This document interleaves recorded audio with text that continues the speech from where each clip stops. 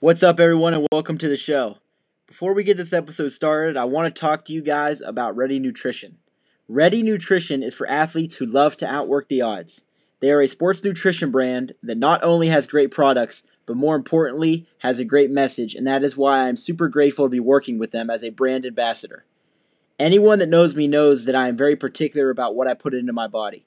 I want minimal ingredients, no sugar, all natural, and high protein foods that help fuel my workouts and my day, and Ready Nutrition is exactly that. They have a full lineup of supplements like protein powder, protein bars, protein puffs, and protein water. The Ready Protein Water is one of the most unique items I've ever seen. There is no sugar, 1 gram of carbs, 0 grams of fat, and 15 grams of protein per bottle. They are the perfect pre or post workout drink, or if you just need a snack with extra protein. Oh, and they taste amazing. I want to work with brands who share the same values as me, and Ready Nutrition does exactly that. Hard work conquers all, and it's not about where you start, it's about where you finish. I have a special offer for all my listeners. If you go to readyismade.com and use my referral code AnthonyP20, you can save 20% off your first order. Then, once you love the product as much as I do, you can go back to readyismade.com and order more while using my code in the referral box when you get to checkout. This will help support me and also help Ready Nutrition know who sent you. I wouldn't recommend a product if I didn't fully believe in it, so head to readyismade.com and try it out today. That's readyismade.com, readyismade.com, and use my referral code AnthonyP20, ANTHONYP20, to save 20% off your first order. And then when you go back, enter my code again in the referral box, and that shows that you support me, and it also shows that you support Ready Nutrition. I appreciate it. I think you guys are going to love the products just as much as I do. I definitely would give it a try, especially the protein water. It's one of the best products I've ever used, and I've used a lot over the course of my life. I appreciate you guys. Let's dive into the episode.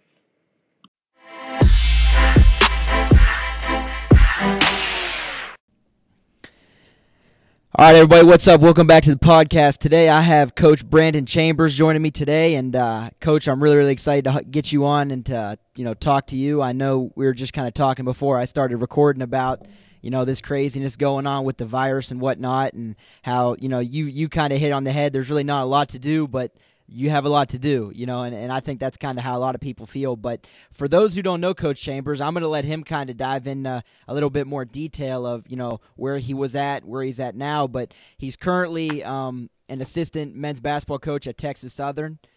He's coached at a ton of different levels, which is why one of the main reasons why I definitely wanted to get him on, get his advice, for myself, but then for anyone else, listening.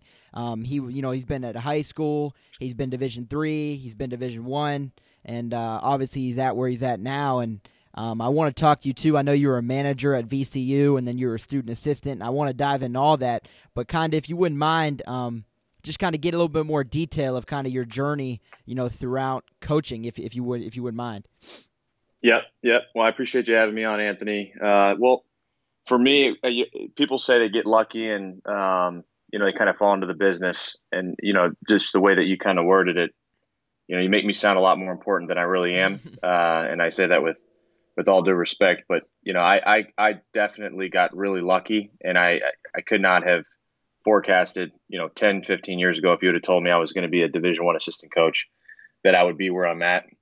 Essentially, I, like most people, I think, that are involved in athletics, you play the sport when you're young, you develop a passion and a drive to get better, and you kind of just fall in love with the space. I loved going to the court and working on my game and getting up early, and I loved the grind. I loved the competitiveness, everything that it brought. And so I kind of fell in love with it, played in high school, wasn't talented enough to get a Division I scholarship, but just kind of, our family in general, just, I have a brother that's at Texas A&M. He's on staff with Buzz, and and another brother that worked in college athletics. We just kind of hung around athletics, and so while I was at school at VCU, after 2 years, I just had an epiphany. It was just one of those moments where you just realize there's going to be a life change, and you got to do something with, the direction of where you're going. I can actually, tell you the exact night and day. I was sitting there in the spring semester in February studying for a macroeconomics test, and it was probably 3 o'clock in the morning. And I had some friends on the team: Joey Rodriguez, Eric Maynard, Larry Sanders, Ed Nixon. And I'd always talk to him about helping out. Eric Maynard actually kind of introduced me to the idea of being a student manager. And I don't know, for whatever reason, I just said, you know what? I'm going to see where this goes. So I emailed, actually kind of blindly, not even thinking about who I was emailing or, kind of the plan or thought behind it. I emailed Anthony Grant at the time. This is prior to him leaving for Alabama, and just kind of sent hey, this is my name. This is where I'm from. I played in high school. I know you guys are kind of finishing up your season. I know the guys on the team. They've kind of recommended some different things, and love to help out whatever I can do. And sure enough, at 7 o'clock in the morning, he sent me an email back and said, "Hey, we'd love to have you come by. Please come by the office next week. Our season's coming to a close. We'd love to get you on board." So I came in the next week, and for all of about 3 or 4 weeks, I worked for that staff, and then they left, and so I was kind of sitting there with nothing to do, and and there's I was a man without a country in some sense. And then Coach Smart got hired, and one of his first hires was Will Wade. So I had a chance to sit down with Coach Wade and kind of just told him about myself, and had to get rehired as a student manager. And then the next, 2 years is history. Our first year we win the CBI National Championship. Larry Sanders leaves for the NBA draft, gets drafted 15th overall. And then the final year, my senior year, we go to a Final Four. It was the first year that they had the first four at-large bids. We played USC in the first four game. Then we went and played Georgetown, played Purdue, Florida State, and then Kansas. And then we lost to Butler, who ended up losing to, I believe it was UConn in the national championship in Houston. And then that kind of propelled me into, again, I like I said earlier, I didn't really have a plan going into this thing. I wasn't really, during the process, I had met with Coach Smart. I had met with the assistant coaches, and we had an all-star staff there. Mike Rhodes, who's now currently the head coach at VCU. Mike Jones, who's the head coach at Radford. Will Wade at LSU. My first year, we had a guy named Mike Pegues, who played at Delaware. I think he's the all-time leading scorer there. He is now an assistant at Louisville. Kyle Getter is on staff. He had bounced around a little bit. He went to Liberty as an assistant coach. He was at Radford, went to Liberty after VCU, and then is now at UVA. And obviously, they just won a national championship last season, the season before this. All-star staff, had a lot of. They had a lot of experience, and when I sat down with them, they kind of said, "Hey, here's the deal. It's a tough road. If you want to do this, this is what you got to do." So I got lucky, and just going to the Final Four kind of propelled me. And I was pretty naive. I didn't know what college basketball was. I was like every avid fan. I watched March Madness and didn't really know the stuff that went into it. And I love the game, but you just learn. You cut your teeth and you learn just by being thrown in the fire. Every day I just picked something up and added it to my skill set, or, visually saw Coach Smart or the assistant coaches and, picked that up. And, then they said, "Hey, you got to work every camp." That's a big thing. You got to work camp. So if you name a school on the East Coast, I probably worked it. 5-star hoop group, Hoop Mountain, Zero Gravity, all that stuff. I worked. I did, top 100 sessions, skill development type stuff, just trying to do everything I can to, put myself in a position to get a job. And then people had told me, well, you have to coach AAU. So I started coaching AAU. I started with a team called East Coast Fusion with a guy named Cade Lemke. He's now the head coach at Blue Ridge High School. It's a small private school in the Blue Ridge Mountains. It's actually, I want to say, about 25, 30 minutes away from Charlottesville. So he had a AAU team, kind of coincidentally got lucky and ran into him at the Final Four, and just said, hey, I'd love to help out. And turned out he had some players, and his program was he had been running it for about 10 years, and they ended up joining with Team Loaded. So I got that experience, and at the same time, Mike Rhodes made a phone call for me to school Misericordia University, which is a Division III school in Pennsylvania. So I was able to go up there, get my master's degree. It was a great experience. Got to work for, I think, one of the best coaches I've ever been around, Trevor Woodruff. He's now the head coach at Bucknell University on the women's side. Did 2 years there. Again, while I was working camps in the summer, working AAU, doing whatever I can. Jumped on with Team Takeover in Washington, D.C. After that first year, moved back to Washington, D.C., took a Division III job at Marymount University, also worked full-time in the admissions office. I did that for 2 years, and then just kind of came to another one of those life moments and crossroads where you just have to make a decision. So after 4 years of Division III, 4 years of every summer, every weekend going out, recruiting, doing whatever I can to get my name out there and just show people I'm ready to work and willing to learn, I just had to make a decision. So, I was just kind of sitting there one day and I'm like, man, I'm working 40 hours a week in this office. I'm, 7 to 3. I got to get up at 5 to beat traffic. I'm going 3 to 5 at practice. I'm going out to recruit, in Division III, there's no recruiting restrictions. You can go out every night. So I was at every single spring, fall, summer league. Every weekend there was an event I was at. I was probably working it, or I had an AAU team. Just because I was out all the time, I started doing some evaluation stuff just on my own, just side, no money involved, just kind of, hey, if I see a kid, send it to, a school A. Hey, have you seen this kid at this school? Really like him. I think he'd be a good fit for your level. So I was doing that as well. And then, getting back at God knows when, 11 o'clock, 12 o'clock at night, and then had to do it the next day. And I was doing that essentially 6-7 days a week. So kind of just came to a point where, the energy given wasn't really producing the results, particularly because NCAA had a rule. It's called the IAWP rule. So basically any kid that I was associated with, it's the individual associated with a prospect rule. Any kid that I was associated with for 2 years, a school could not hire me on the front end or the back end. So if I was with Takeover and they hired me, they could not take any of those kids for 2 years.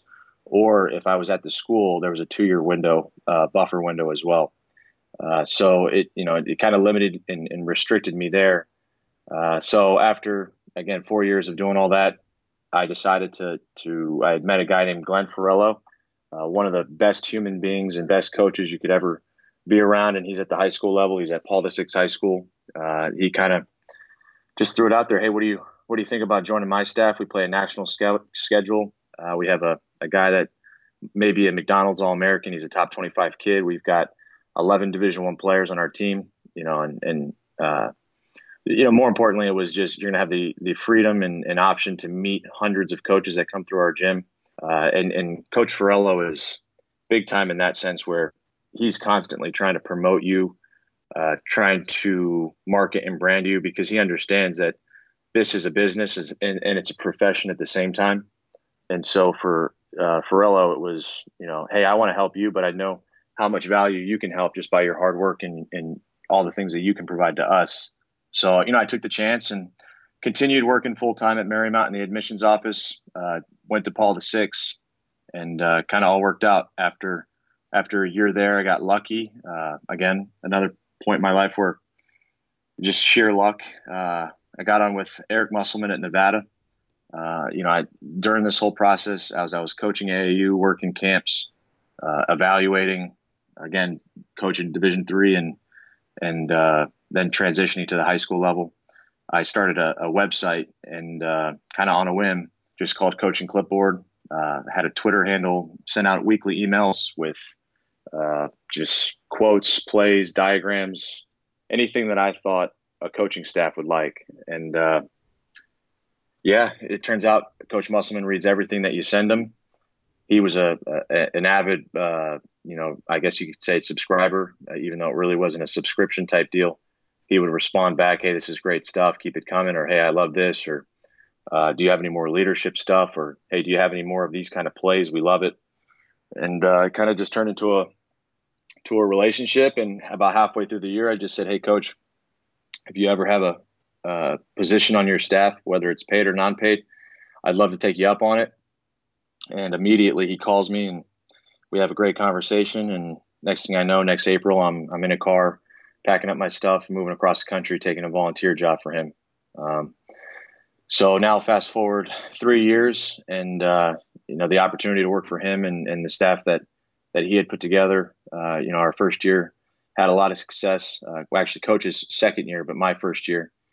His first year, he actually coincidentally won the CBI national championship, beating Morehead State. And I'm not sure if people know how that works. When you get to the championship, you play best 2 out of 3 games, and so they had won that the year prior. Then coming into that year, we had a kid named Cam Oliver who was getting some looks in NBA circles, and we had some other players, Marcus Marshall, DJ Fenner, Elijah Foster. We had a few kids that older, some sit out guys. Jordan Caroline was sitting out. And so we knew the team coming back, or they knew the team coming back was going to be very good. I was kind of going in blindly. So we ended up winning 28 games, I believe. I think we went 28-7. That was our first year winning the Mountain West, and then playing Iowa State in the first round. Second year, we went to Sweet 16. Again, had 4 sit-outs: Cody, Caleb, Martin, Kendall Stevens, and Hallis Cook. And then my third year was last year, which we ended up going top 25 all year. Obviously, Muss left for Arkansas, and I had the opportunity to join him. But, just for me and my development, and I still have a great relationship with him and all those guys on staff, and we all kind of went our separate ways. I know for me, I wanted to be an assistant coach. My first year with Muss, I was a volunteer video coordinator for about 2 months. And then he, the one thing with Muss is he always fights for you. So about 2 months in, he started paying me and whatever he could, that would keep me under a threshold of a certain amount. And second year, he hired me as ops. Third year, I'd been elevated 3 or 4 times to an assistant coach.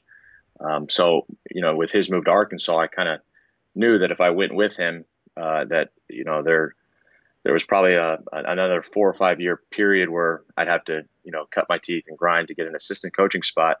And just with my path and where I was at, I just, for me, it just made more sense. I had some other opportunities to interview as a Division I assistant. And, I couldn't turn down an opportunity to work for a guy like Johnny Jones. So Coach Jones, and I know this is a long-winded answer on my career path. No, you're good. I love it. I love it. Keep going. Keep going. Yeah, it's been a grind. It's been an 11-year grind. So Coach Jones was at LSU, and after his time at LSU, came on with us my second year at Nevada. After my second year, he got the job at Texas Southern. So we remained in contact. He was always a mentor of mine, guy that I could bounce ideas off of or talk to, or just kind of, just he's been in the business longer than I've been alive. And I mean that with no disrespect to Coach Jones, because, with all due respect, because of just the amount of knowledge and wisdom that he has and the things that he's seen in his life. And, he knows the business inside and out, and the coaching profession inside and out. And, so he's always been a guy I can lean on. And when he had an opportunity here, I just couldn't turn it down, knowing that I could be here with him, learn from him, and see how to really on the ground level build a program. So now after after rambling for 10 minutes, now I'm finishing my first year at Texas Southern. We had a great year. It was unfortunate. I know the coronavirus has I told someone yesterday, we all lost. There wasn't any single team that lost, or it was all of us. And I know some schools and conferences had already finished their conference tournaments, but it just was heartbreaking to be in a room with your seniors and tell them that, hey guys, we're just we're not going to be able to play our conference tournament. It's things out of our control. It's a great life lesson. Never take a day for granted, never take this game for granted. But just to see the look on our seniors' faces, it was heartbreaking. So it was a great year regardless, but, it didn't end the way we wanted to. We really thought that we had a chance to win our conference tournament. And now we're here, man. Yeah. Now we're in the quarantine social distancing Yeah. segment. So that's my life. Yep. And a bunch of really good stuff there. And I'm happy that you really explained everything in detail of like the grind to get where you're at. Cause I think a lot of people don't really, understand that. I've been fortunate enough to talk to a lot of people, such as yourself, and they've been willing to tell me and share, their story. Cause I think people just think that you could just go from this job to that job to that job. Okay. Now you're there. Like you really did a good job of detailing like everything you went through in terms of, how you were working in the admissions office and you were still going to you were coaching AAU, going to like that's all so much, because I think people look at the end product and they don't look at kind of how you got there. But something that I liked that you hit on right from the beginning is how it all kind of started with an email. I think that's really powerful, because to this day, with the podcast, and then even if, I have a question, I always email people or reach out to them, DM them on, Twitter or whatever, because, I'm not afraid to ask. I think some people are afraid to ask. I'm not, because, Right. The worst thing you could do is either tell me no or just not answer. I'm not afraid. I've reached out to people. I've been very, lucky. The coaches and the players and basketball personnel, I guess we could say, anyone I've ever asked, for advice or for help or to come on the podcast, they've all been, really willing, and which is awesome. But I think some people are afraid, to kind of reach out and to email and just ask. If you have a question about something, or if you need help, or if you want to ask about this or that, just email or reach out, DM them, do something. And like I said, the worst thing they could say is no. So I thought that was very powerful that you said that basically that entire journey that you just explained started with that one simple email. Yeah, no, I appreciate that. For me, it's never been easy. It's been an uphill battle. Some people, they have the opportunity to play at a high level, or they are connected to a certain coach, or have a certain, family relation, or whatever it might be, whatever the connection might be.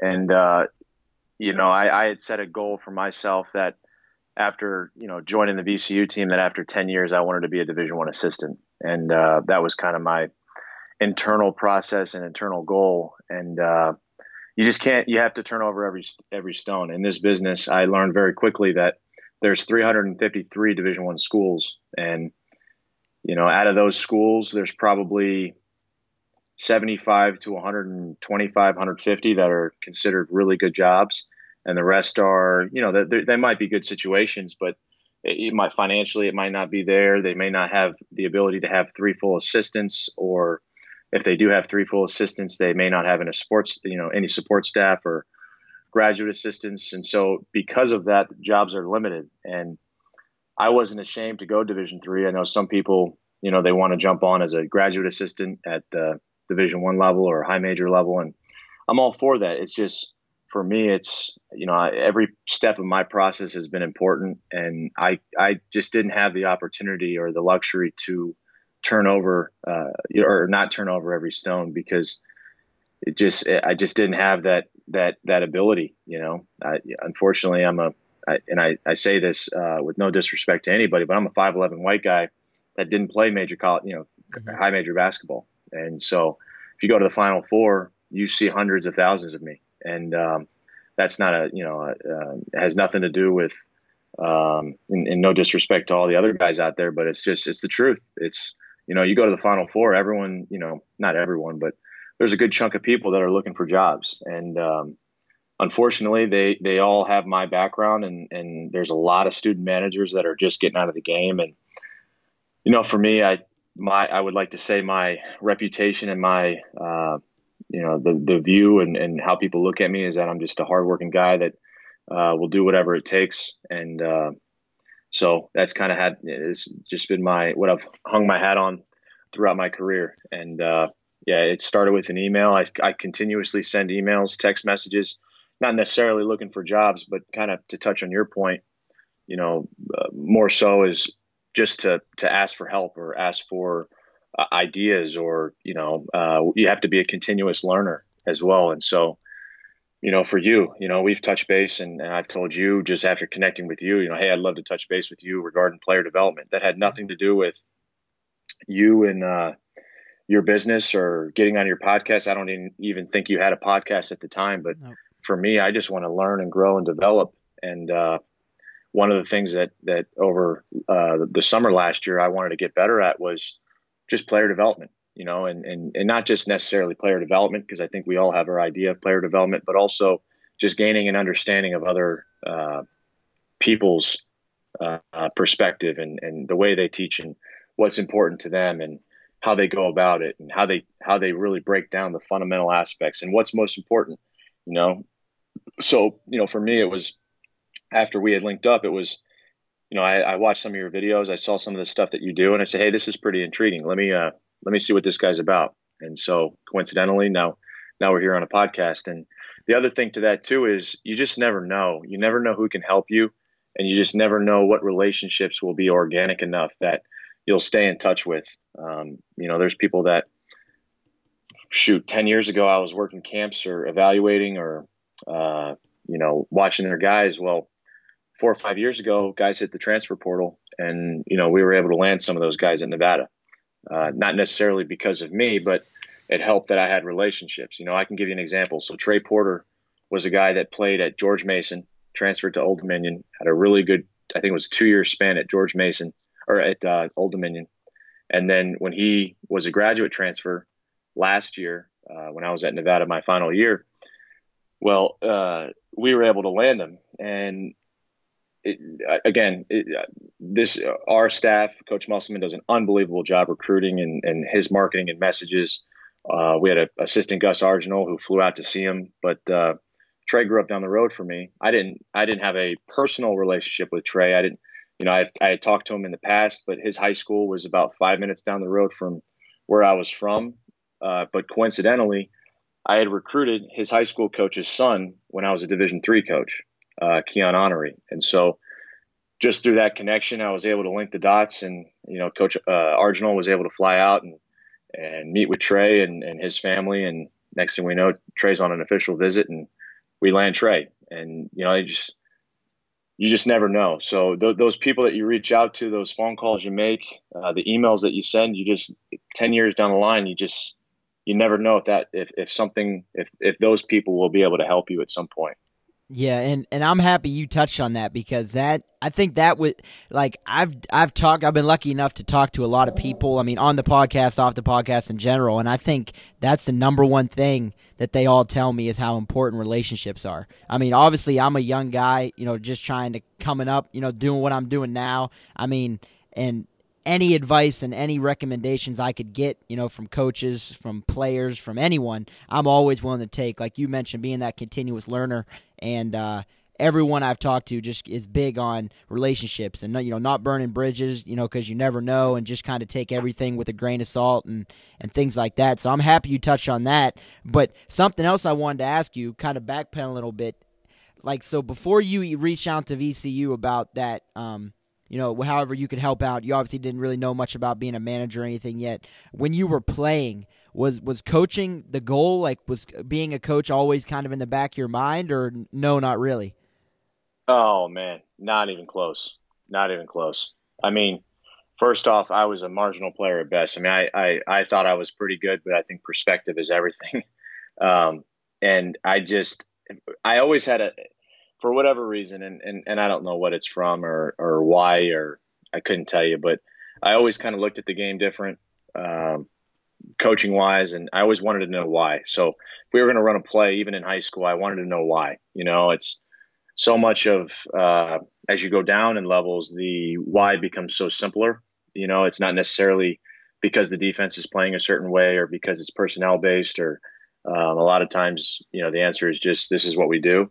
And I always kind of wanted to know why. So as I transitioned out of playing in high school and then getting to college, I'd always kind of watched VCU. They had a ton of success at that time, and watched those players. And I actually developed personal relationships with them off the floor. It was kind of cool to see who they were as people, and then just watching them on the court, during games, I just, again, I'd see things differently, and the types of plays or sets they'd run. I didn't know what it was. I just kind of just observed and saw, little nuances. And it wasn't really until after I had gotten involved and I saw the power and the respect that our staff garnered from the players. That's when I really started to gravitate towards it. And it just opened up my eyes. The Coach Smart, I think, is one of the best leaders I've ever been around. The way that he motivates and the way that he gets his guys to play, I think, is phenomenal. He's never belittling. He never, very rarely did I ever see him use foul language or get on the guys in that kind of sense. It was always challenging the person and challenging their pride and really just trying to see what they're made of and what type of DNA do they have. And he did a great job recruiting those kind of guys at VCU. And then, for me at that same time, I was dealing with, my dad got sick, he had ALS. And so I'm going through a tough time. The game had always been there for me. I was able to kind of get away from things. And, I don't know. It just clicked with me one day. And I saw the impact that Coach Smart and his staff had on the players. And it just was something that I wanted to do. For whatever reason, because it changed my life. It saved my life. It gave me an outlet and an avenue. And shoot, that's still why I do it today. Yeah, and I'm happy that you you literally said what I was going to say, is like how you look at the game differently.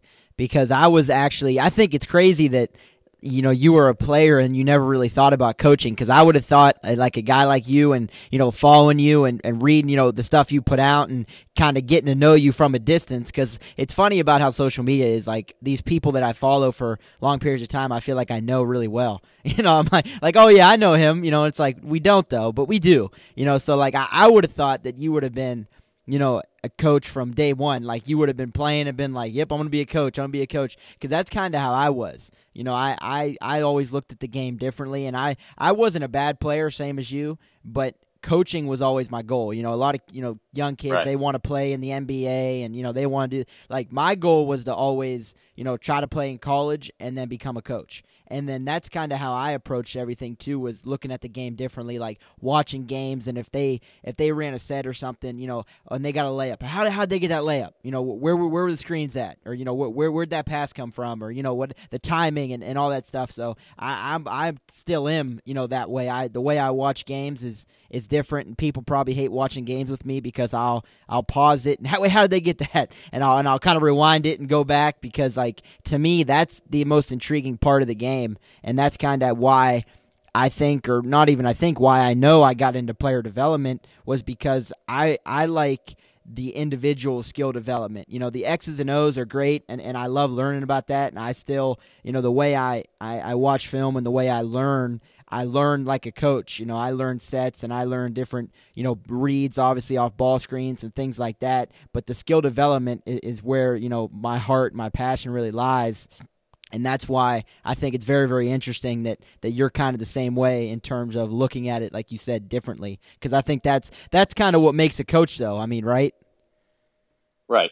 No question. No question. Yeah. And in addition, I mean, when you say you look at things, we'll even go back and kind of put that on ice and touch on it in a second. But, again, you are what your experiences are. And so I had a very, very minuscule or small view on college basketball, even basketball in general. You just play in AAU in high school and then go into VCU.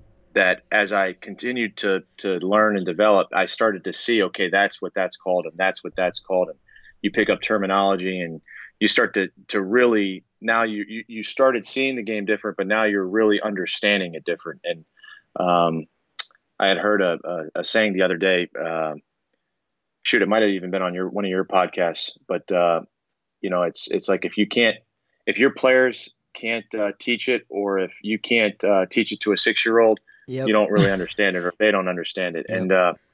And so, now I'm starting to develop those understandings of concepts and play development and sets and actions and different types of players and how all that fits together. And so after 2 years at VCU and a very, very limited understanding as a high school and AAU player, that then I got into the Division III world, and again too, I got to really learn from some of the best. Trevor Woodruff at Bucknell. I advise anybody he got onto the women's side at Scranton after coaching at Misericordia, but he is one of the best basketball minds I have ever been around. And just really taught the game at a very elementary level, but it was very, very advanced. I know that it's kind of backwards and kind of an oxymoron, but it was so easy to understand, but the concepts and how it developed became so advanced. And so at a very elementary level, I got to learn the game, the nuts and bolts of the basketball game. And then, it just continued to develop. And, I've been really fortunate. The last 3 years I worked for a guy that coached in the NBA, was a head coach with 2 different NBA organizations. And so, what I see on film is so different than what he sees. And he's the type of guy that could watch, and I'm not kidding about this, he could watch 4 minutes of scout tape and know exactly what the team is trying to do and know exactly where they're trying to get their shots and what type of actions we're going to have to guard and personnel. It's amazing how his mind works, but he just had been doing it for so long that and coached at the highest level and, was just so, dialed for that kind of stuff that it just was in his DNA. It was second nature to him. And so, I feel like I've gotten to a great point where over the last 10 years, I've continuously learned, I've continuously developed my understanding of the game and philosophy of it. But yeah, it all started with the simple, you kind of just look at it different, and then you kind of pick up different concepts and you get better and better over each season and each year. But I'm similar to you. You mentioned something that when you watch a game, it can be painful to watch it with you and I'm the same way. Shoot, if it's any sport, if I'm watching the Super Bowl and I can rewind it and there's an ability to do that, I don't care if I'm at a Super Bowl party. I'm yep. Looking back on, okay, what happened on this coverage, and I find those nuances very, very interesting, and I don't know why it is, but shoot, if I watch the NBA Finals, I'm running it back because there's so many. It's like what fans see is checkers and what coaches see is chess.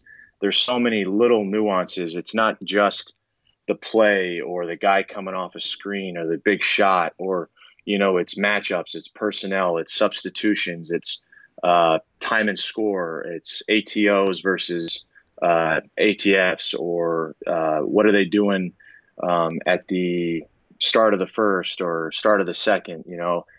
There's so many different little nuances, and as a fan, you just don't notice those things, or you just, you're oblivious to it. You're more so caught up in shot making and their ability on the floor.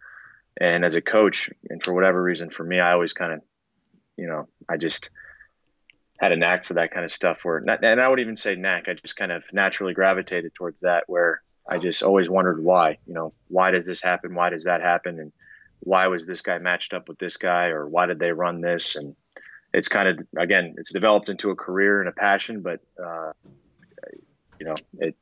it's definitely evolved over time. Yeah, and it's funny you said that, because my dad, was a high school coach when I was younger, and that's kind of why I was always in the gym. Ever since I could remember, I've been in the gym, and he actually just started coaching again this past year because he kind of took that time off when I was playing. He obviously wanted to be able to come watch me play, so then now that I'm not playing anymore and we don't have anybody in my family playing anymore, he got back into coaching. And it's funny because when I was younger, one of the first plays that, my dad taught me, because he coached me when I was like in the 5th grade, 4th grade, when I was real young, and he taught me flex. And now to this day, it's like a joke, because we'll be watching a game together, and if we see a flex cut, we'll go flex cut. Because we see it all the time, and that's kind of like an inside joke between the two of us, because it's like that was the first thing that, I kind of learned, as a basketball player was flex, and to see it still, being used like it is, obviously not probably not as much as it used to be in terms of, running it through and things like that. But you see those cuts, and you kind of, when you're watching games, it's kind of funny when you see them, and you got to make sure you say it like, oh, there it is, and that just kind of reminds me of like you touched on, just like looking at the game in a different perspective, like looking for there's a flex cut, or there's floppy, or there's whatever, and then kind of explaining that to an average fan who just likes when the players dunk and and they throw cool passes and different things like that. But something I wanted to ask you about, and you kind of touched on it a little bit, but you've been very, very lucky to coach and work with like a lot of really great coaches. Like and you were probably able to pick different things, from different coaches and from their minds, and take away, different things from Coach Smart, Coach Musselman, and Coach Grant, and all those guys. So what were your biggest takeaways? Like those guys, like for me, obviously I don't know them, as well as you do, but when I think of those guys, I think of like leadership and work ethic and things like that. Obviously the X's and O's, you're going to get that because they're great basketball minds, but I want to kind of hear about the different things they bring in terms of like leadership and work ethic. So like, what were some different things you took from them? Well, again, every stop of the way kind of taught me something. Coach Smart, he was unbelievable at motivating his players. He had a great feel for emotional intelligence. And again, like I said before, he did a great job of just kind of getting into his guys' minds and challenging their pride, and just a unique way of doing it, and on that staff, like I said before, Mike Rhodes was there, Will Wade, Mike Jones, and they were all very, very good at getting into their guys and really motivating them and getting them ready to go and getting them juiced up and having high energy. So, of course, like you said, I learned from them, specifically from Coach Smart, obviously as the head coach. And then I moved on to Trevor Woodruff, just his game development, how he looked at the game, how he taught the game, the X's and O's. Like I said before, he's one of the best coaches I've ever been around. Stylistically, he it's a aesthetically pleasing type of basketball. He loves the pass. He loves cutting and screening, and using the dribble as a weapon. And so I learned that from him. He was really, really good at just teaching the core fundamentals of the game. Then I go on to a guy, Chris Rogers at Marymount University. Again, another successful coach, played at Penn State, had been at Marymount, which was a program, every third or fourth year prior to him getting there, had a successful year. And he really did a great job building it up and from the ground level, from summer camps to recruiting and, and just all the aspects of recruiting, database, mail outs, emails, to coaching and how he developed his program, the X's and O's piece of it, how we charted everything, different statistics. And so from Chris, I learned just organizationally how dialed you have to be, because just seeing him build up the program, and when I got there, the different things that he was doing and how he had already built it the prior 5-6 years to me getting there to where it was, and just his vision of the program. From him, it was apparent that just his organizational skills were elite. Then I go to Muss, and he is obviously he's at Arkansas now, and everyone watches his videos, and that's him every day. Just everyday learner, everyday high energy. His leadership, how he looked at the game, it was very, very pro oriented. How he treated his program, the internal staff, or even the administration, the athletic department, was very, very NBA oriented, which I don't mean in a negative connotation. It's, in a very positive way. Everyone was involved. He was involved in marketing. He was involved in ticket sales, and he wanted to help promote other programs. He wanted to get more people at games. He wanted to involve himself with fans, fan engagement, whatever he could to help the athletic department. He wasn't just isolated to his program. And then, just with his staff, how he allowed people to do certain things. And he was every day. He was 365 days a year. He is one of those guys that does not turn his mind off. I think he's a little like you and me, where, you're always, every day you want to learn and you want to get better and you want to grow. You find yourself probably looking at your phone and trying to read, or, when you're watching a movie, your mind is running. You can't even focus on a movie or a TV show. It's just, that's him, but that's him every day. I just learned his, just watching it and seeing him every day. I learned the fire and the drive that you have to be successful, and his competitiveness. Like, he is the happiest guy in the world when we win, and he is the saddest, upset guy when we lose. And he takes it on the chin. He takes it as if it's his fault. And just seeing his competitive drive, how he, every day brought it. I absolutely learned it. And then on his staff, Dave Rice, Ron Dupree, Yanni Huffnagel, the first three guys on his first staff. Yanni was an unbelievable recruiter. Dave was an unbelievable basketball mind and relationship guy. Ron Dupree had just finished playing not too long ago and was at LSU with Coach Muss and Coach Jones. Very, very good on the floor, was able to communicate to the players in a way that they understood, but also had an NBA background where he played in the NBA for winning organizations and teams. He was with the Pistons and had that background, but then also had the college approach. So he was able to break it down. And so I learned those different nuances from him. And then the following year, we hired Coach Jones. We hired Gus Argenal. And just being able to be around those guys, Coach Jones, I mean, you name it, he's the lead at it. Recruiting, player relationships, relationships within the community, relationships with the administration, just who he is as a person, as a man, character. When you're around him, you kind of know what I'm talking about. And I'm sure there's people that come to mind when I say those things.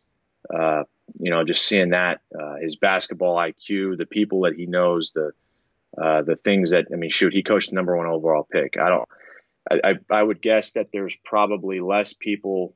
There's probably 10 or less people in NCAA college basketball that have coached the number 1 overall pick.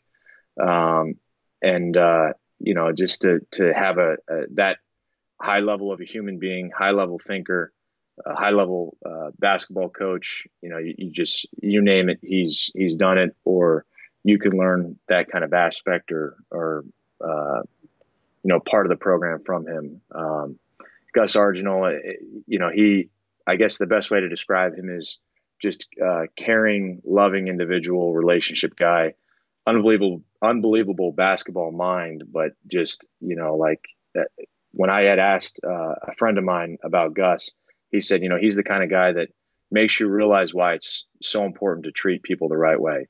A mentor of mine, just unbelievable person. And just how he goes about it, he's the kind of guy that calls you just to check on you, make sure you're doing good. And so being around him, he actually was on staff for 2 years. Coach Jones had left, and then we hired a guy named Brandon Dunson, who's actually 2 weeks younger than me, and to learn, his experiences. And I joke with him, he went to 5 different schools and in his college career, and he claims all of them. I'm not sure how that works, but and to see, he's unbelievably smart in his work ethic.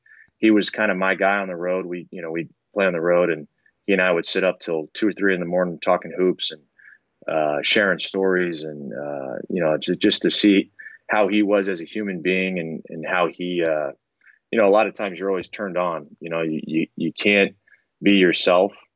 Whether it's around the players or around the staff, or and he was kind of my guy to really just I would call him more of a best friend or a friend in the business than a colleague, guy that I could bounce ideas off of, personal advice.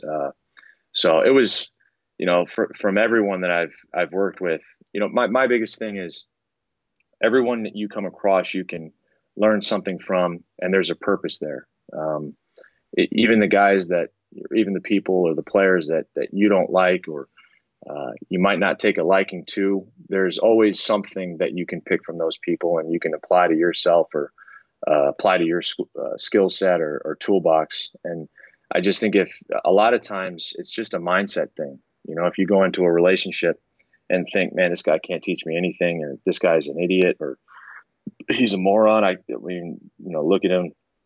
Well, then you're going to have that kind of, connotation, and it's going to have that narrative in your relationship. And I think if you change your mindset and change your approach, well, what can this guy teach me, or how can I be better to service this person?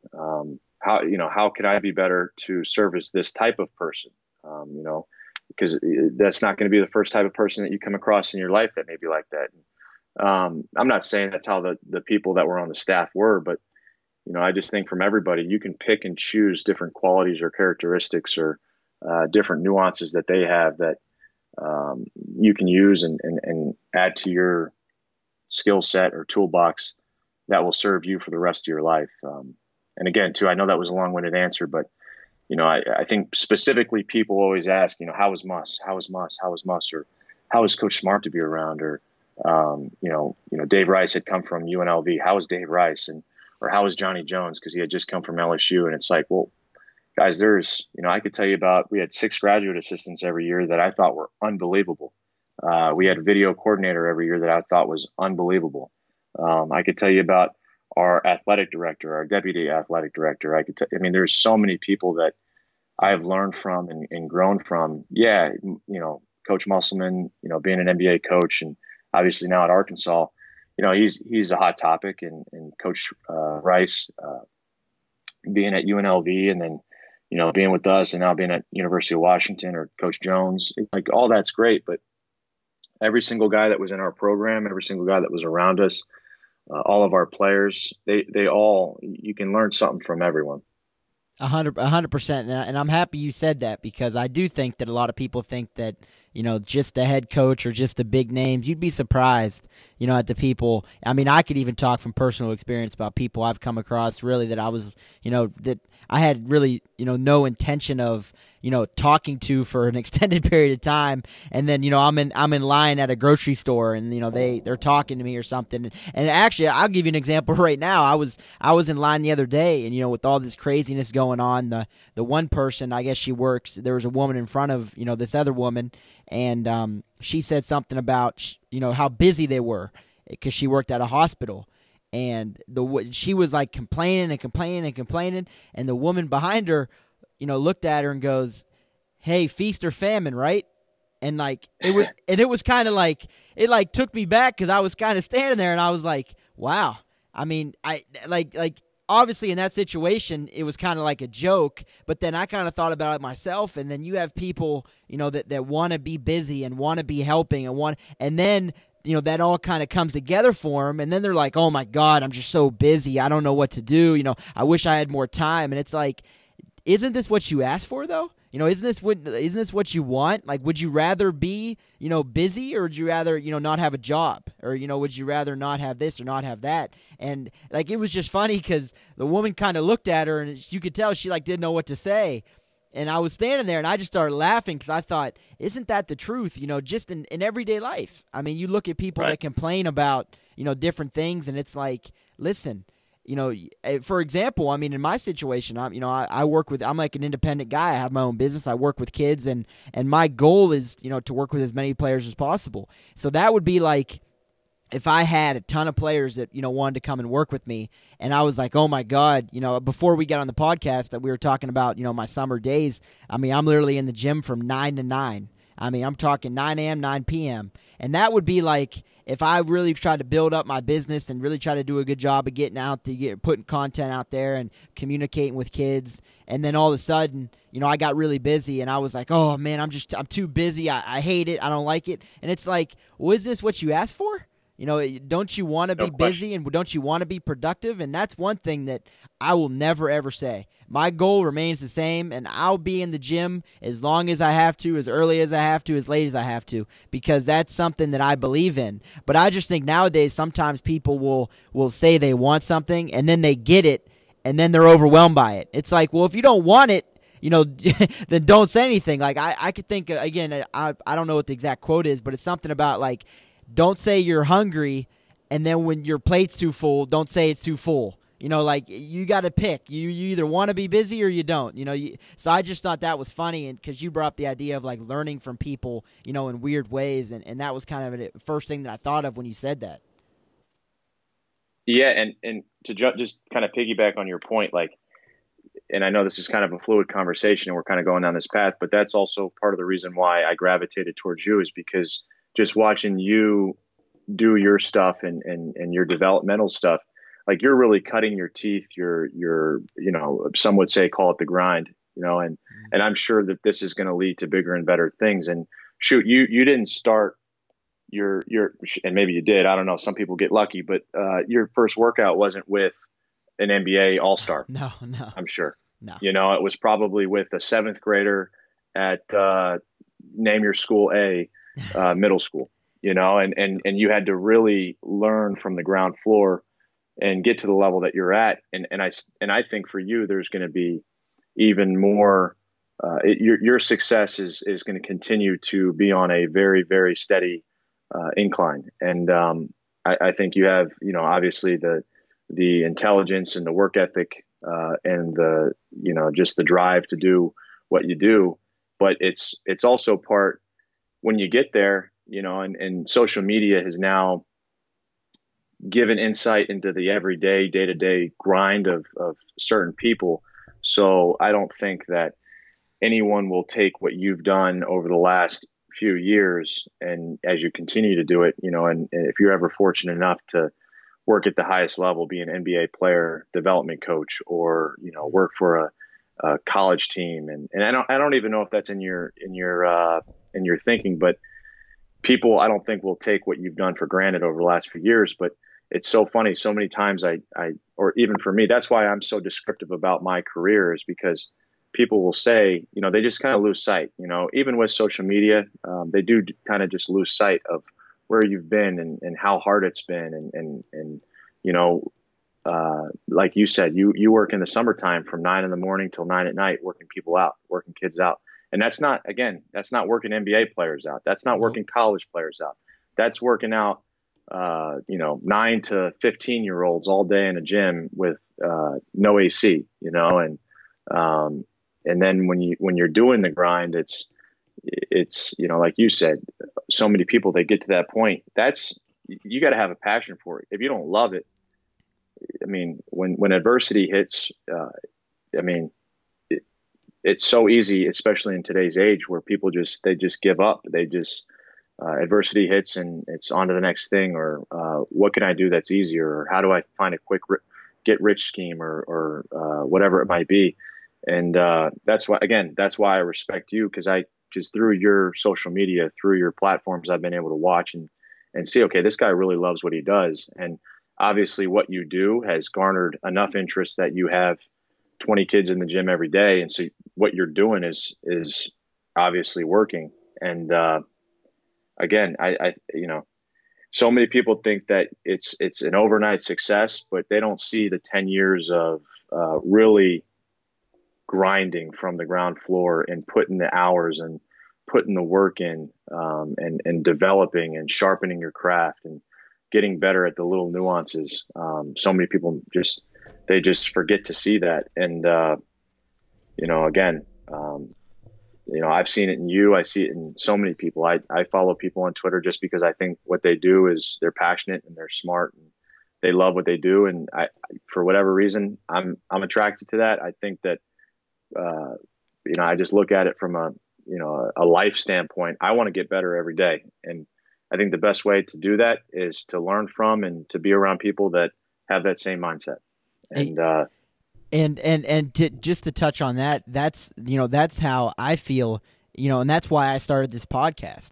I mean, like, I'll be honest, I started this, as a selfish act.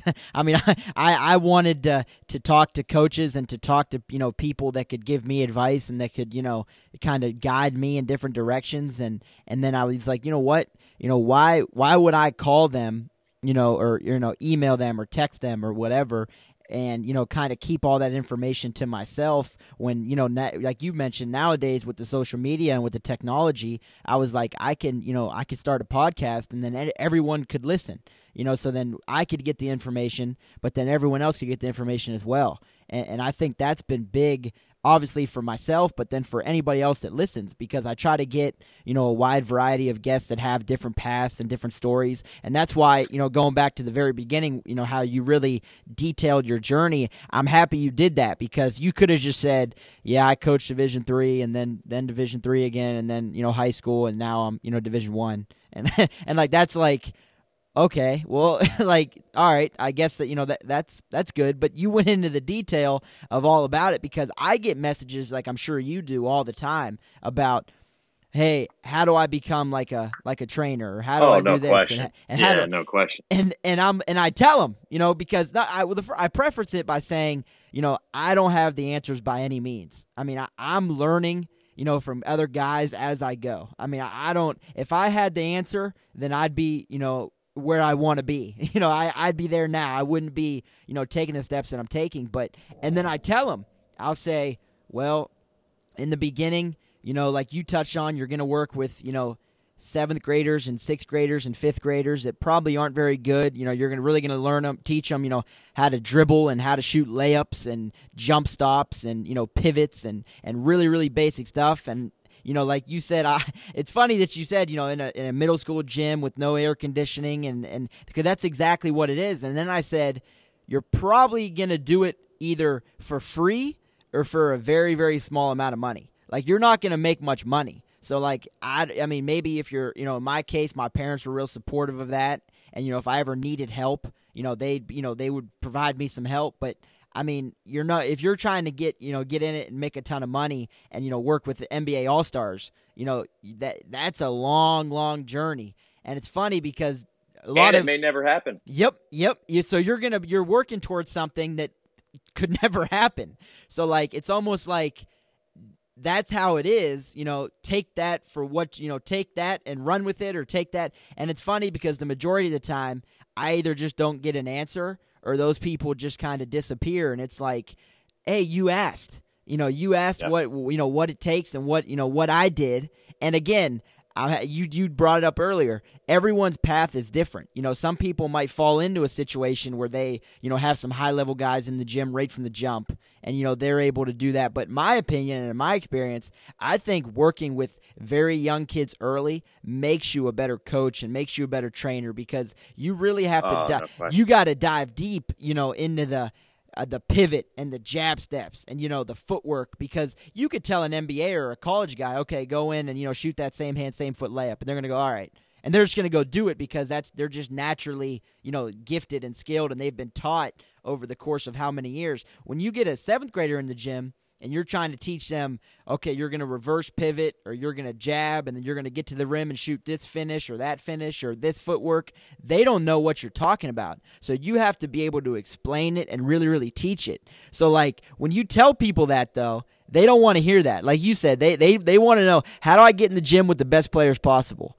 Well, this is what you got to do, and I'm still doing it. I don't have, LeBron in the gym and Kawhi in the gym and Durant, and I don't have those guys in the gym. I have, pretty good high school players, a lot of younger kids. I work I hold a lot of camps and clinics and stuff with younger kids. But that's where I'm at to this day.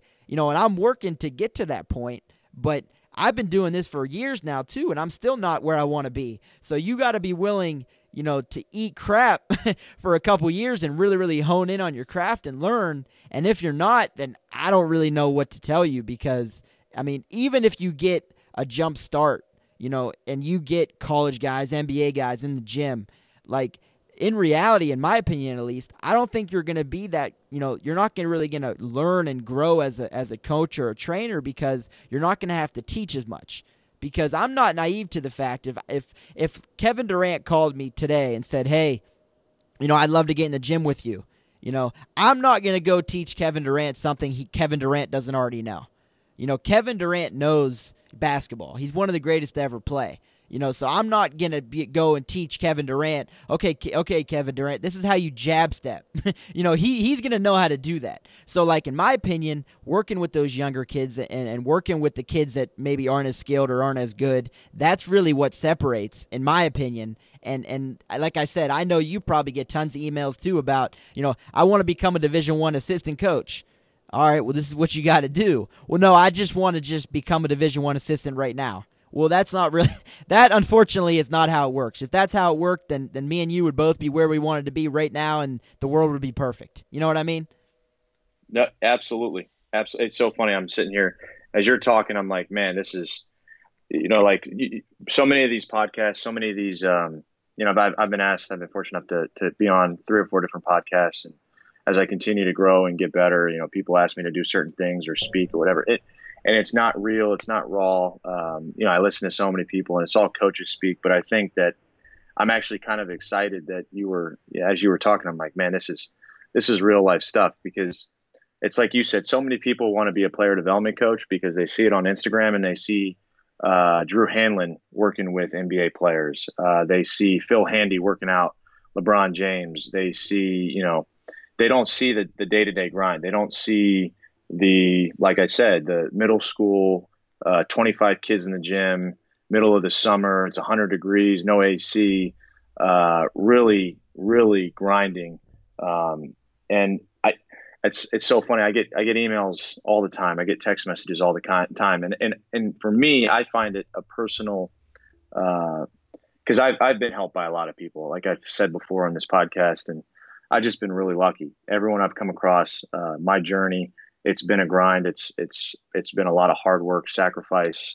I've invested a lot of time, but I've had a lot of people that have sacrificed or helped me along the way. And so anytime someone reaches out to me, I just feel like it's an obligation for me to respond back, or for me to just, whatever I can provide, I'll provide. And so a lot of my time is with those conversations is, look, here's the deal.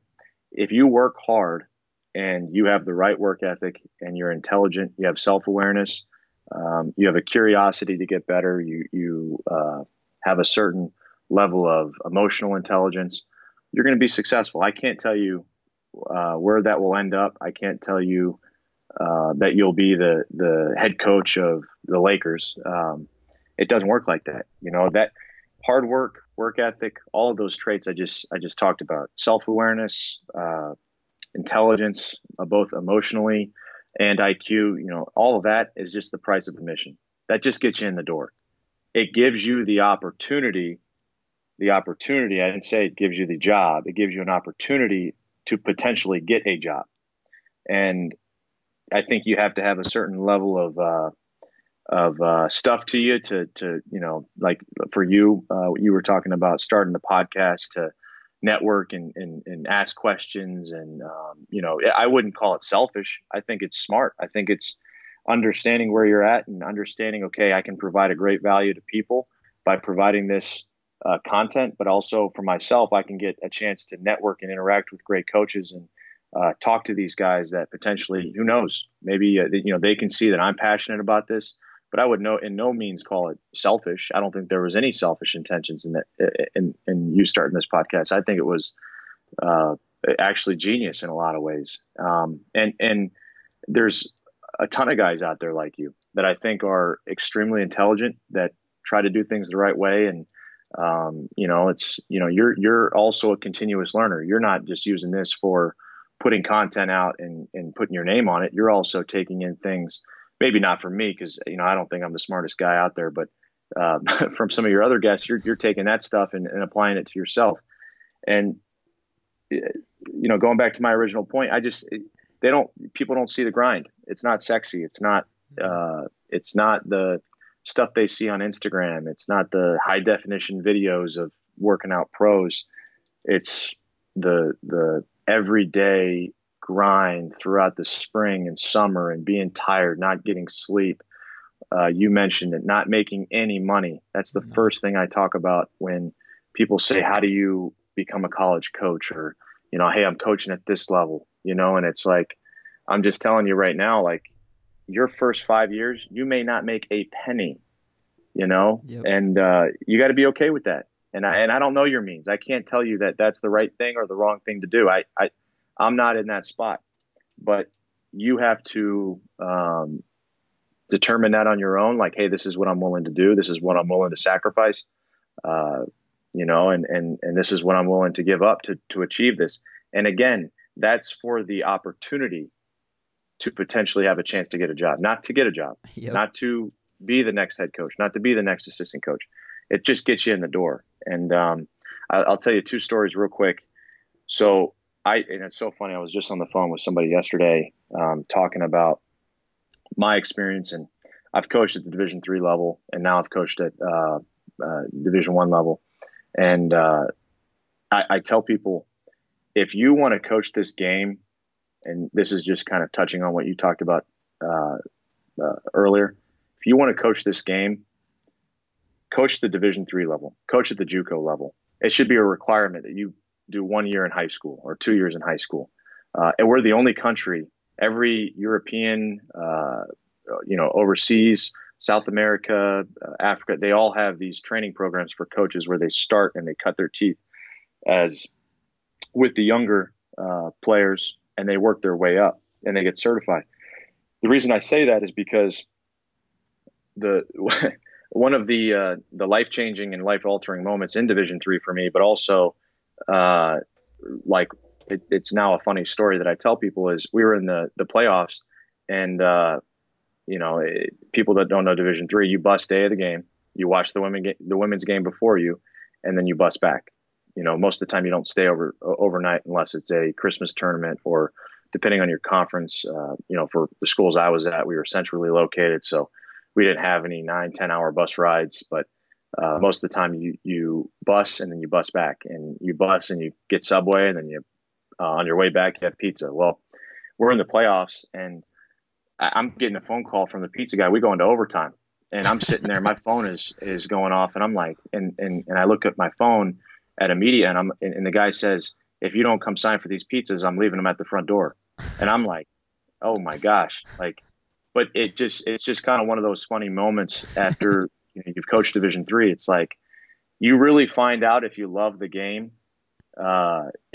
You really find out if you love the game after you've coached division. And that's just one of, I could tell you a story every day this year in Division III. And I'm sure now I've talked to people on the JUCO level or high school level, and it's, you know, it's all the same stuff. It's just wrapped differently, you know. And the second story is, so there's all this financial, you know, everyone wants to get rich quick, or, you know, how do I, you know, like we've talked in this podcast about is, you know, I want to work out the NBA guys, or I want to be coaching at Duke, or, you know, whatever it might be. And all that stuff's great. I'm all for that, you know, like be driven, have high goals or high standards. Absolutely.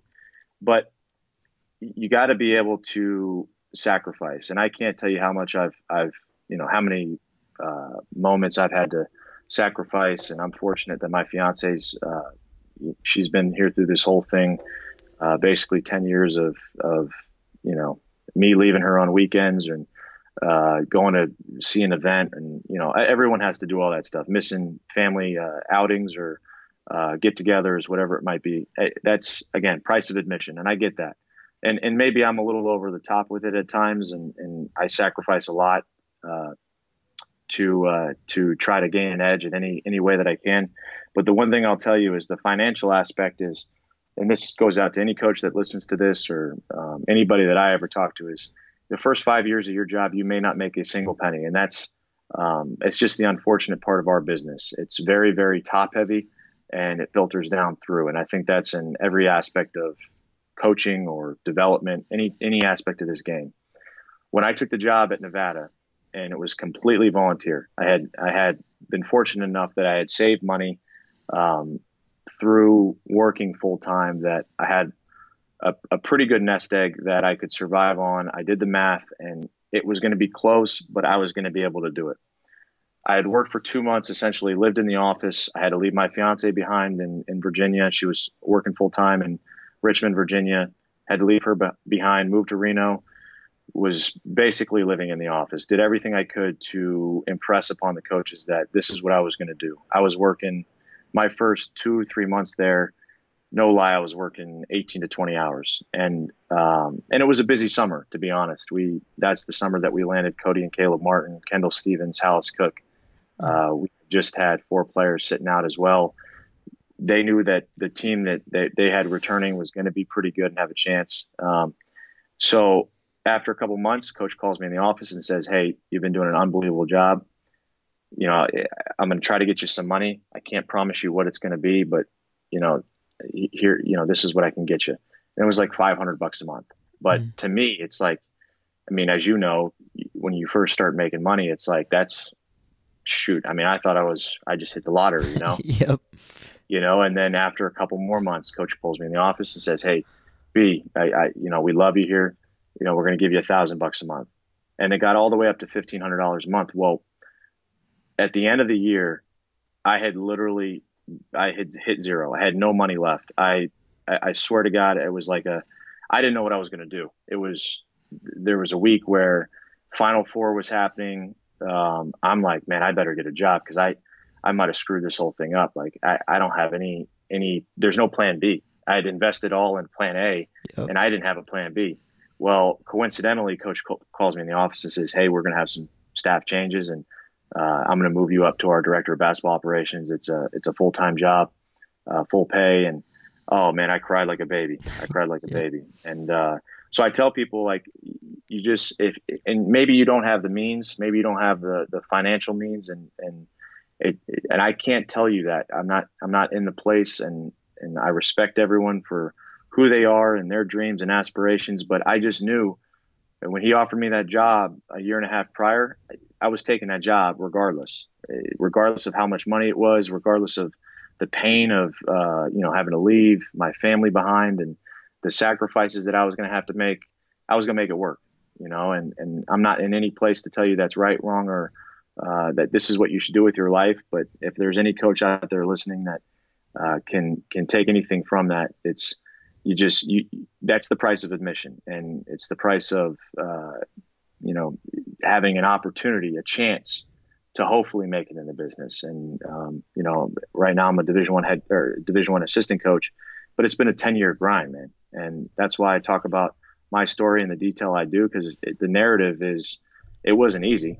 Shit, I was doing 4 or 5 things at the same time, and I was working 20-hour days for 4 or 5 years before I was even able to get onto a Division I staff. And it didn't end there. I had to make my name and build a reputation on that staff to have the opportunity to get in a full-time paid position on that staff. And so if there's anything that comes from this podcast or this conversation, it's that you got to start from the ground up, and that's the price of admission. That's, that's what it takes. And I believe that you're that way, and you've had to grind. And again, you're going to have a steady incline in your career. I think what you do is high level stuff. Again, before you even had a podcast, we linked up and I started watching your videos. I'm like, hey, I'd love to pick your brain about some player development stuff at some point. And we kind of hit it off like that. So yeah. And kind of the deal, man. Yeah, no. And thinking about that, like one of my things, cause you kind of hit on like the idea of the player development. I was talking to someone the other day and they kind of said player development is almost like the new AAU. Like everyone wants to get in, like kind of years ago, everyone had an AAU program.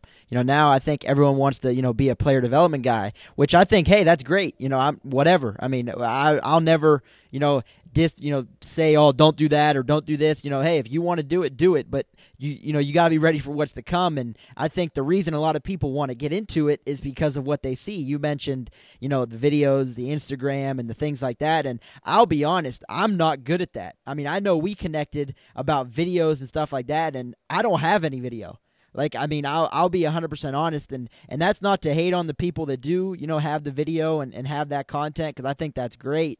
But to me, I don't, number one, I'm not in a position right now to hire a videographer or, someone to come and tape.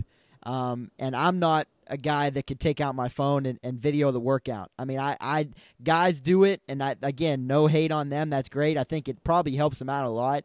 But I'm not that guy. You know, when I'm in the gym, I'm worried about the player and you know, what's going on with what they're doing. I'm not really thinking about, you know, social media at that time. So, like, that's kind of something that moving forward I'd like to get better at, because I know nowadays kind of video is king. You know, people want to see video. You know, I could send you 100 PDFs of different workouts and things like that, but they want video and they want, you know, content. So that's something I definitely have to work on. But like you touched on too, the idea of making money. Like, I by no means, you know, am rich and living large, and I mean, there's to this day, there's things that I do for free, and there's, you know, camps that I go and that I do, and I actually lose money when it's all said and done between, you know, the travel and the gas, and then I buy the kids shirts and I buy them, you know, pizza, and so like it all kind of shakes out to where I could hold a 3-day camp and I could lose, you know, $50 or $100. So like, but again, that's just me thinking long term. You know, I know what I want to accomplish, and I'm willing to do whatever I have to do to get there, and I know there's no quick fix and there's no easy fix. And I think that's just one of the things that, it's just in general, basketball, but just in general, you know, I think people struggle with. And that's why, again, I'm happy that, you know, you could come on and second that, because obviously where you're at now is probably not where you want to, you know, be. You probably have higher aspirations for yourself and your career, but you've taken the steps and you've taken, you know, the strides and the opportunities, you know, like I do. I mean, any opportunity, I always say any basketball opportunity is a good basketball opportunity. You know, I don't care what you want me to do. If you want me to come and, you know, help you run a clinic, or you want me to host a clinic, or you want me to do this or that, or I'll do it. You know, whatever, just say the word and I'll do it. And I was lucky enough, you know, I walked on at Division I program, Robert Morris University, and I learned a ton from Coach Toole, you know, when I was there. And that's basically what he said, because when I went, and obviously I was going to be a walk-on, and he kind of asked me, you know, what's your goal? And I kind of laid out to him what I wanted to do. You know, I wanted to coach and in particular, you know, stay on the player development side of things. And he basically just said, just take everything in, you know, take everything in that we do in practice and film in the weight room. Like, just take everything that we do and try to, you know, bank it in your mind and write it down and all that stuff. And that's basically what I did. And I can't thank him enough for that. But again, that's going back to, again, circling back around to that relationship factor and that, you know, really willing to learn and willing to understand, rather than, you know, thinking you know it all and trying to make a quick buck, because ultimately those guys weed out. You know, you brought it up and I'll reiterate it, the passion. I mean, you can't fake passion. You could go on YouTube and YouTube all the basketball drills you want and try to copy this guy or copy that guy, but ultimately, if you don't have passion, you'll be exposed. At least in my opinion, in basketball, I think, because you're not gonna get that, you know, that quick jump right off the bat. You're not gonna be an NBA coach or a Division I head coach, or even a Division I assistant coach, you know, or a NBA player development coach. Like, it just doesn't happen like that. And I think that if you have passion and you're willing to work, then that ultimately could be your end goal. But it's going to take years. You said it's taken you 10 years, you know, to get where you're at. And if you tell it, you know, someone, you know, even someone my age or maybe a couple years younger than me, that, yeah, you know, you can do it, you know, because, you know, I like what you do and I like what, you know, what you know, and, you know, how you see things, and then you just tell them, yeah, but you're still going to have to work, you know, for 10 years and for the first 5 not make any money. They're going to be like, wow, well, I don't really, I mean, that's kind of a long time. And if that's your first response and that's your first answer, then it's probably not for you. A guy like me, a guy like you tell us that, you say, all right, cool, where do I start? You know, and I think that's, again, that's the ultimate separator, and that's what I'm forever grateful for. And I love it. Like the day-to-day stuff like you were talking about, oh, man. If I have a 5th grader in the gym and, you know, they learn how to jab step and go to the rim and make a layup, oh, I'm hype. I mean, I'm clapping and I'm excited and I'm jumping up and down because I love that. You know, seeing that progress is great. And most people aren't like that. You know, they don't enjoy that. No question. I mean, I'll go watch. I mean, I know you're the same way. I'm a basketball junkie. I mean, if you tell me, you know, that's why I'm pulling my hair out right now. I'm watching reruns, and I'm I'm in the same boat. I mean, literally, I'm YouTubing games. I mean, I watch any games, but obviously before all this happened, I mean, there could be a 5th grade, girls tournament going on, down the road from me. And if I don't have workouts or I don't have anything going on, I'll go and I'll watch. I mean, I have zero interest. I don't, obviously in my case, I usually like to go watch players I work with. But, I mean, if their season's over or if they don't play, if there's a game to go watch, I'll go watch it. I mean, I don't care. And I think that's another thing, though. That's just being passionate about the game. I'm not only going to go to the high school game of the week or the college game of the week or, whatever. I'll go watch a middle school tournament.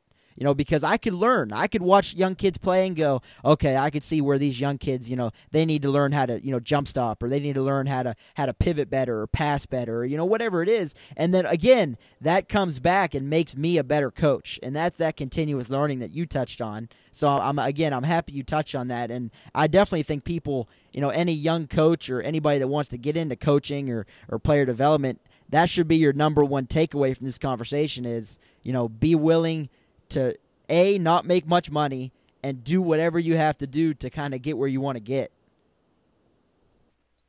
Yep. And it's so funny you said the point about like you'll go to a women's, tournament down the road, or you'll go, just continuously learning and trying to develop your craft.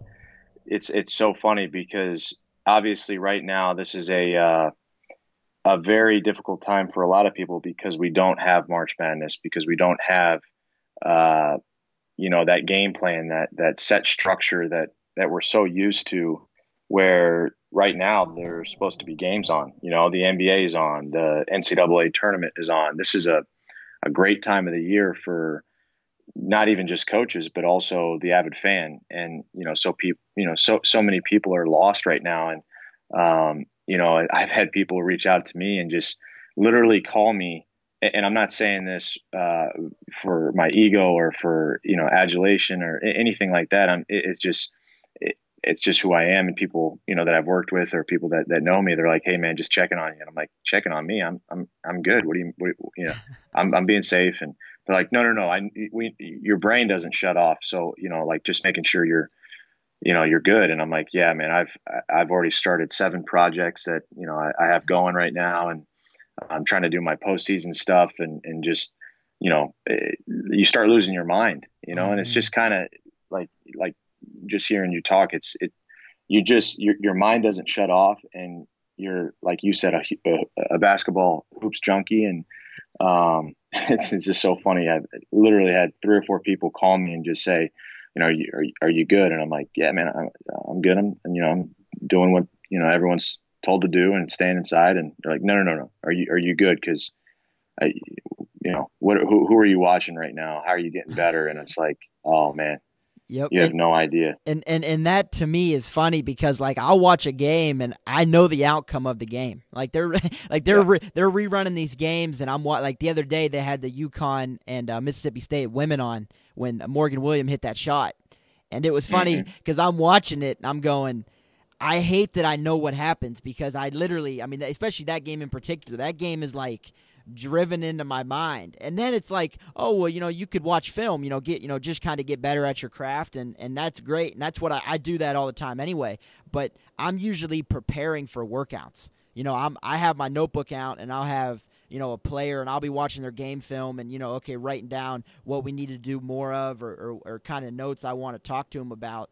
And then, but now I'm watching these game films and it's like, yeah, this is helping me, but I want to be preparing for the workouts. I'm not preparing for any workouts right now because I don't have any that are scheduled. So it's like, right. I'm going crazy. And that's why kind of doing this, podcast is kind of keeping me a little bit sane. Cause I figured, there was a point in time where I was getting pretty busy, thankfully. And the podcast kind of got a little pushed aside and I wasn't uploading and recording as much as I wanted to. And now it's kind of like, well, now, look at it from an optimistic point of view. Now I can kind of dial in on this and try to learn as much as I can, from you and from other guests. Because it's funny, you said that, you think that I learn more from other people. If you saw my notebook I have next to me right now, I have a ton of notes that you you were telling me. And I appreciate that. And that's just something that, again, I just want to learn. And that's why, circling back and going to wrap this up here because I don't want to take up too much of your time, but just kind of grateful that you were willing to take the time to hop on here and talk to me, because I know this is a different type of conversation. Like you said, there's a lot of great podcasts out there if you want to, learn X's and O's and learn plays and strategies and concepts. That's great. But I kind of wanted to make it, raw, because the first question people ask me when I ask them if they want to come on, they'll be like, yeah, like, can you send me the questions that you're going to ask, or can you send me, whatever. And I don't have any questions. Like, I mean, I said it on my last episode, and I'll say it again. Like, this is completely, fluid and organic, and I just want to talk. I want the conversations to be like if me and you were at an AAU tournament, or if we were sitting in the gym somewhere and we were just talking. That's how I want it to be, because if you want to know how to run sets or different concepts, I'll tell you a podcast right now, B-Ball Immersion, by Chris Oliver.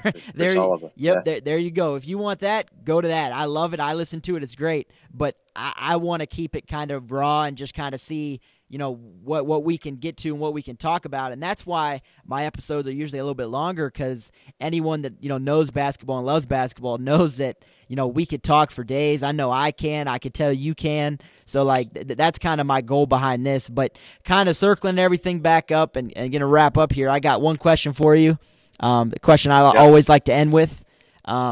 What's one non-negotiable thing that you have to do on a daily basis? And let's kind of get away. Let's kind of get away from basketball. Because I know, we all got the film and we got the, the scout and practice and all that. But what's kind of one personal thing that you like to do on a day-to-day basis? Oh man, it's tough, because I'm a creature of habit, probably like most coaches. So I like to read every day. I'd probably say every morning I can't even tell you, like, I don't know if it's right, wrong.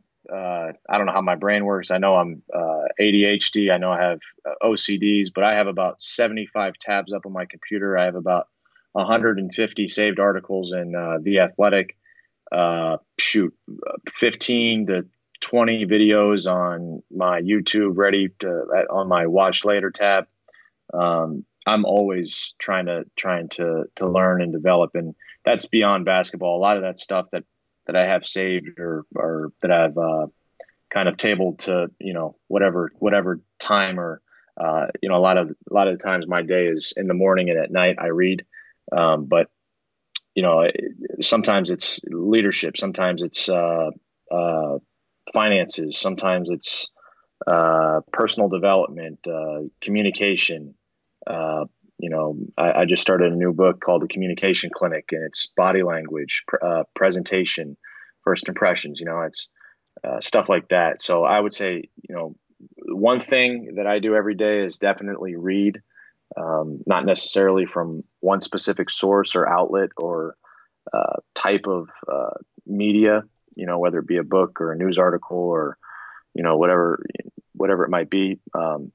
But that's probably the biggest thing. And then the second thing is I just try to make as many phone calls as I can every day. And those are not necessarily basketball oriented, or, sometimes it's family. Sometimes it's like if I'm in my car, I'm always on the phone. And the other thing I try to do is just I send a lot of text messages. And so, again, I'm a creature of habit. I'm not any different than probably anybody listening to this podcast, but those are probably the biggest things that I do. I try to make a pretty I just try to just make it a part of my daily approach, is just make sure I'm reaching out to people, touching people. If there's a person I hadn't talked to on the phone in a while, just calling them to check in and see how they're doing, if there's anything I can do to help. And again, not for any, a lot of times it's family, a lot of times it's people outside of the business, good friends from college or high school, or, people I just hadn't talked to in a while. And then just to wrap up too, because I think this is important. And I did want to say this as we were kind of talking about the time period that we're in now, that I was on the phone yesterday with a guy that I consider a mentor, and he said, man, this is a great opportunity for us coaches, because we always complain about time. Like, it's just the time is finite. It's most valuable resource, more valuable than anything. Because everything is predicated by it. Right now our health is predicated by time. We have to stay indoors to hopefully curve the how this virus is going, and it's all time based. Everything is time based. There's an ending, there's a start, and there's an ending. And so the one piece of advice one of my mentors gave me yesterday is take this time and really develop. Like really work on your craft. And I know you've mentioned a couple things you're doing, and just the podcast keeping you busy. But he said, think about all the stuff that you wanted to do throughout the year. You just said to yourself, I don't have that time.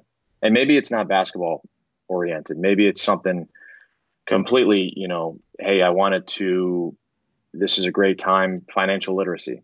I wanted to get better at understanding finances and maybe personal finances, budgeting and organizing my bills and, or, my retirement, my 401k or 403b. Maybe it's, my relationships.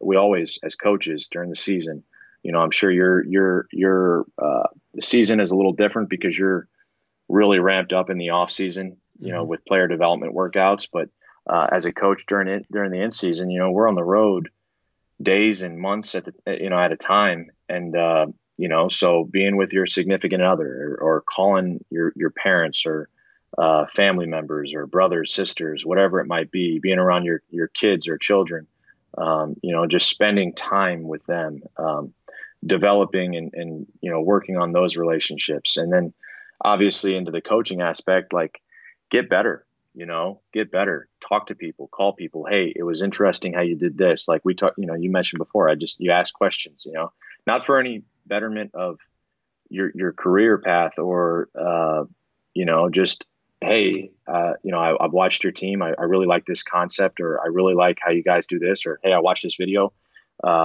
This player development breakdown that Championship Productions did on you guys was great. I kind of wanted to touch base on this, how do you guys do this? Or, I can kind of give you some insight on some of the stuff that I'm doing. We had the FIBA World Championships last year, and I've sat there and told myself, like, I want to break down all the actions that the other teams did. I'm a big fan of FIBA basketball, huge fan of the EuroLeague, and I think it's aesthetically a different game. I think they're so much more advanced than our game as far as conceptually, and so that was one of my things is I'm going to break down every team that played in the FIBA World Championships. The last 8 teams I'm going to break down and just kind of go through their concepts and how they were trying to get the ball to where they wanted to get to offensively, defensively, how they were guarding certain players. Obviously the U.S. team did not perform how they wanted to, and why was that? I wanted to break that down. I always, every offseason, I always try to take the top offensive and defensive team from every conference. So 32 conferences, that's 64 teams, and try to break down, okay, why are they successful? Is it player based? Is it sets based? What are they doing? Are they, everyone talks about Rick Byrd and when he was at Belmont, his BOBs and, so why are they special? What is he doing? What kind of sets? How is he getting shots? Just different things like that. Just trying to get better. And maybe it never pays off. For me, at my personal, database and my collection of things, I would like to think that at some point, I think it would pay off. But those are just, kind of some of the I've downloaded 4 or 5 different NBA teams, from the Celtics to the Raptors to the Jazz, Lakers. I have all their ATOs downloaded, and I'm just kind of interested to see how they go about getting certain shots and where certain guys score from and different actions, because again, what happens in the NBA filters down to our level, and it takes 4 or 5 years, but it's just kind of how things develop, and that you have the brightest minds and the best of what they do at that level. I think it just takes time to kind of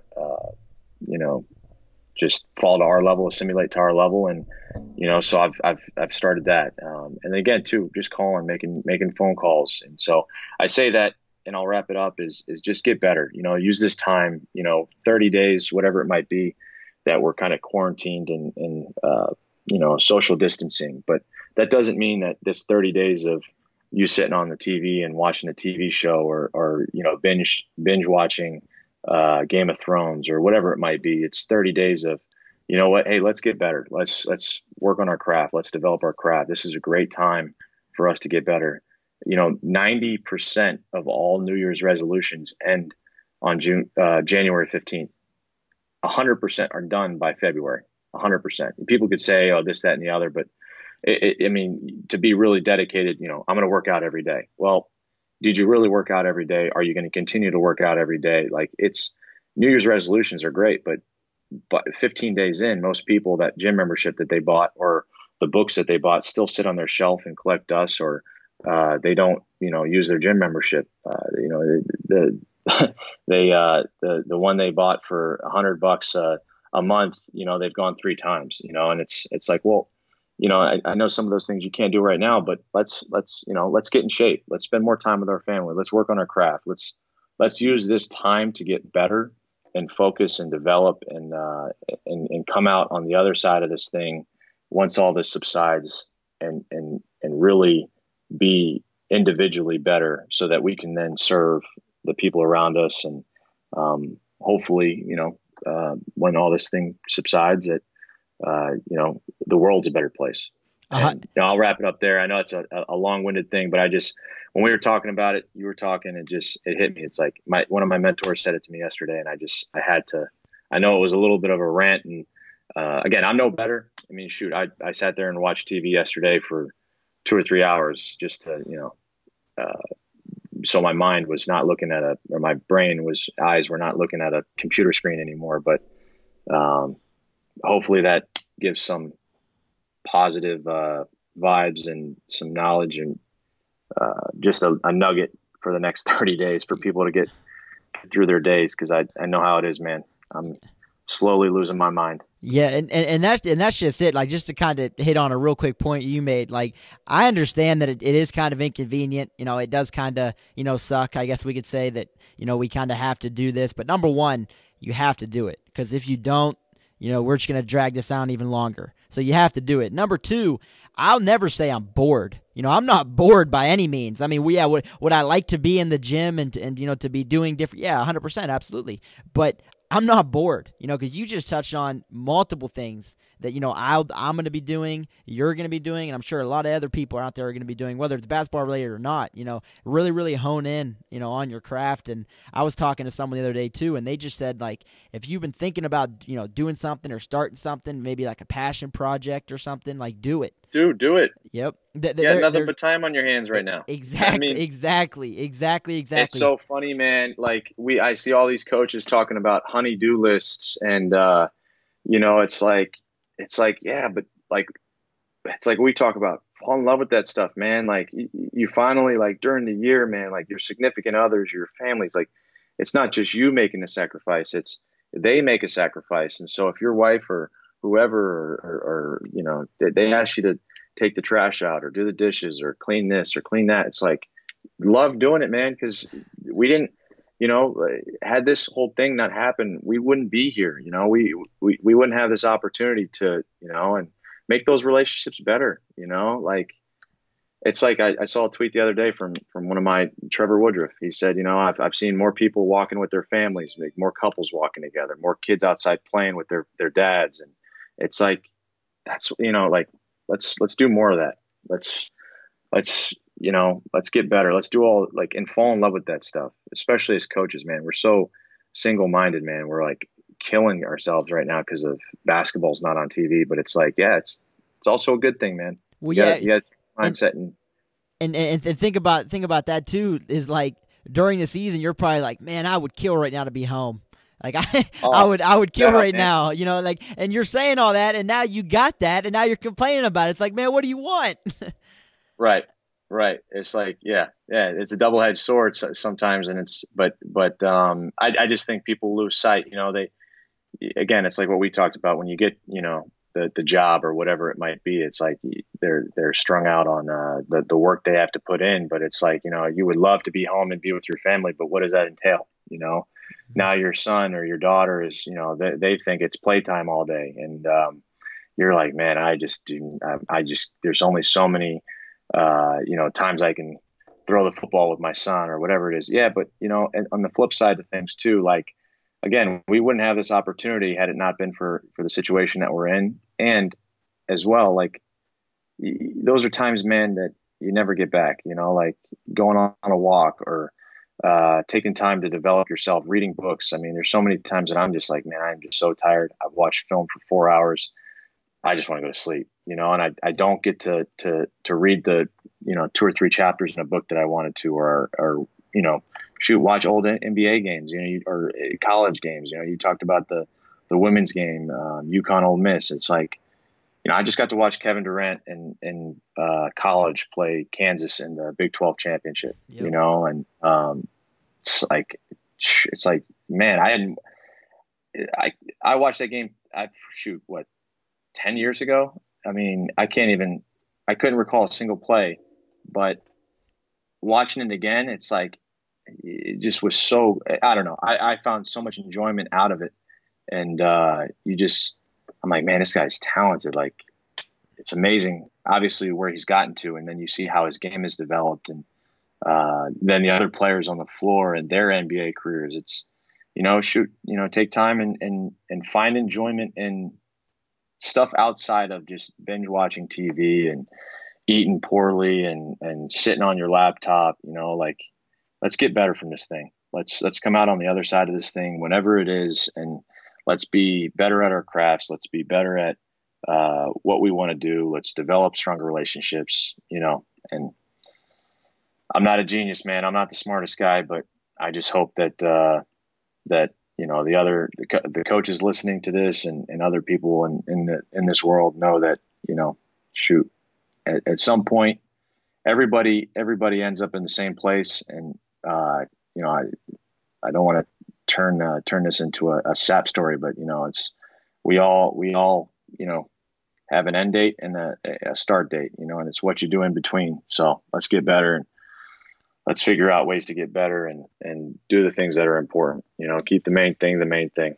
Yep, love that. That's a perfect way to end it. But before I let you go, can you tell people where to find you? I know you're a great follow on Twitter and everything like that. So anything you want to mention, please, go ahead and do that now. Yeah, no, I appreciate it. On Twitter, it's Chambers Hoops. Instagram, Chambers Hoops. Actually, might be Chambers BM on Instagram. I'm not as active on Instagram. It's, Twitter, it's more so just posting, thoughts, quotes, tweets, Bible verses, videos if I find them interesting. So Chambers Hoops on Twitter. My email address, if anyone wants to reach out to me, is just brandon.chambers@tsu.edu. My personal email is chambersbm@gmail.com. More than welcome to hit me, ask me questions, whatever. Like I said, I like to follow up with every person that reaches out and touch base, and whatever I can do to help. I'm more than willing, and whatever I can do. It's even a simple phone call. That's the least I can do. Awesome. Hey, Coach, thank you very much for taking the time. I really, really appreciate it. No, I appreciate you, man. Keep doing what you're doing. I'm sure we'll touch base, and if there's obviously anything I can do to ever help you out, please let me know. Absolutely will. Thanks, Coach. I'll talk to you. I'll see you, brother.